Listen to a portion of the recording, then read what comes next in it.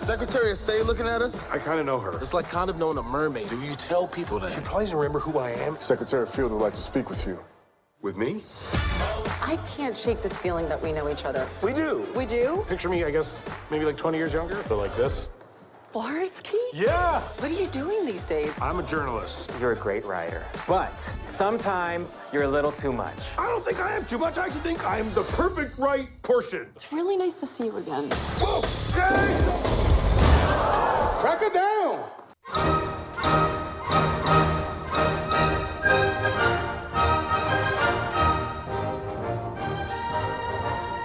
Hi, this is Andy, and you're listening to a Branch Pod, a podcast from the branch office of the Bank of Marquis Movies Podcast.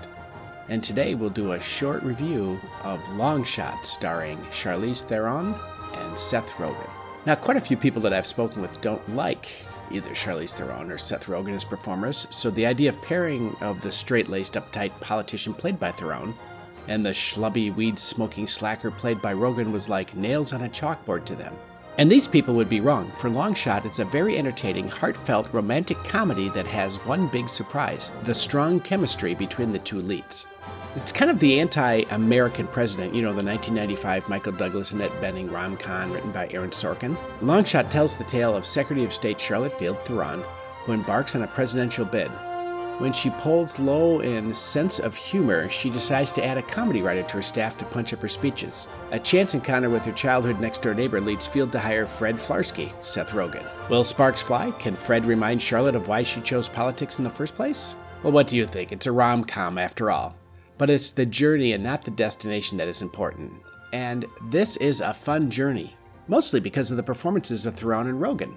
Now, over the years, I've grown to really appreciate Theron, from dramas like North Country and her Oscar-winning turn in Monster, to action flicks like Mad Max Fury Road and Fate of the Furious, to comedies like A Million Ways to Die in the West, and then this film. There's nothing, apparently, that she can't do. She is really good in all of these, even if the material is not the greatest. Now, the surprise to me here is the performance of Rogen. It was wacky, stonerish, and out there, stuff that Rogen does, but he's toned it down and tempered it, probably a sign of a good, strong director at the helm. Now, I bought Flarsky's journey in this story, and the relationship between these two characters was believable because Rogen was able to match Theron's energy and show real chemistry between the two. Other fine turns are given by O'Shea Jackson Jr., straight out of Compton, as Rogen's buddy, Ravi Patel, from TV's Master of None, as one of Theron's support staff, and especially June Diane Raphael, TV's Grace and Frankie, who really shines in the unenviable role of Theron's chief of staff, who doesn't approve of putting Rogen's character on the team. But she plays the role with layers, not one note, and so we get a real person with conflicted feelings at times, and she rises above the typical type of character in this type of role. Now, disappointments for me in this movie was Bob Odenkirk's president, who is stepping down for, he hopes, a much bigger job, movie star. And not because of Odenkirk's performance. He was fine with what he was given. But there wasn't much nuance written in this part, and, compared to the layers shown and written by others, the one-noteness of Odenkirk's performance was noticeable.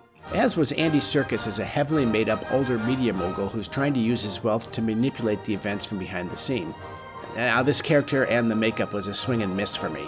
But fortunately, neither Serkis nor Odenkirk have much screen time, so it's much more of a distraction than an annoyance for me. I mentioned the director, so I better give him credit. That's Jonathan Levine, who directed the awful Snatched with Amy Schumer and Goldie Hawn. Now, I've not really enjoyed anything else he has directed, but I have to give him credit for this one. He brings the funny and the crude without going overboard, driving the story efficiently while putting in enough yucks and, surprisingly, heart in this movie along the way. Now, don't be fooled here. There's quite a bit of crude, lewd, and rude behavior, and the jokes, at times, can be crude, lewd, and rude. For example, a crucial plot point hangs on a sex act. So don't expect a genteel Cary Grant, Katharine Hepburn battle of the sexes. Expect a funny, crude, sexy, lewd, and opinionated, rude take on the modern political system and how a person can lose their soul if they choose to play the game.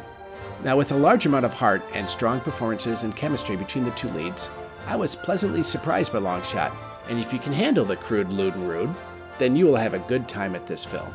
Letter grade, A-.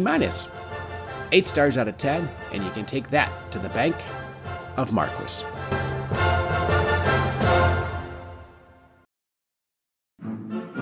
If you'd like to reach out to us, email us at bankofmarquis@gmail.com. That's BANKOFMARQUIS@gmail.com.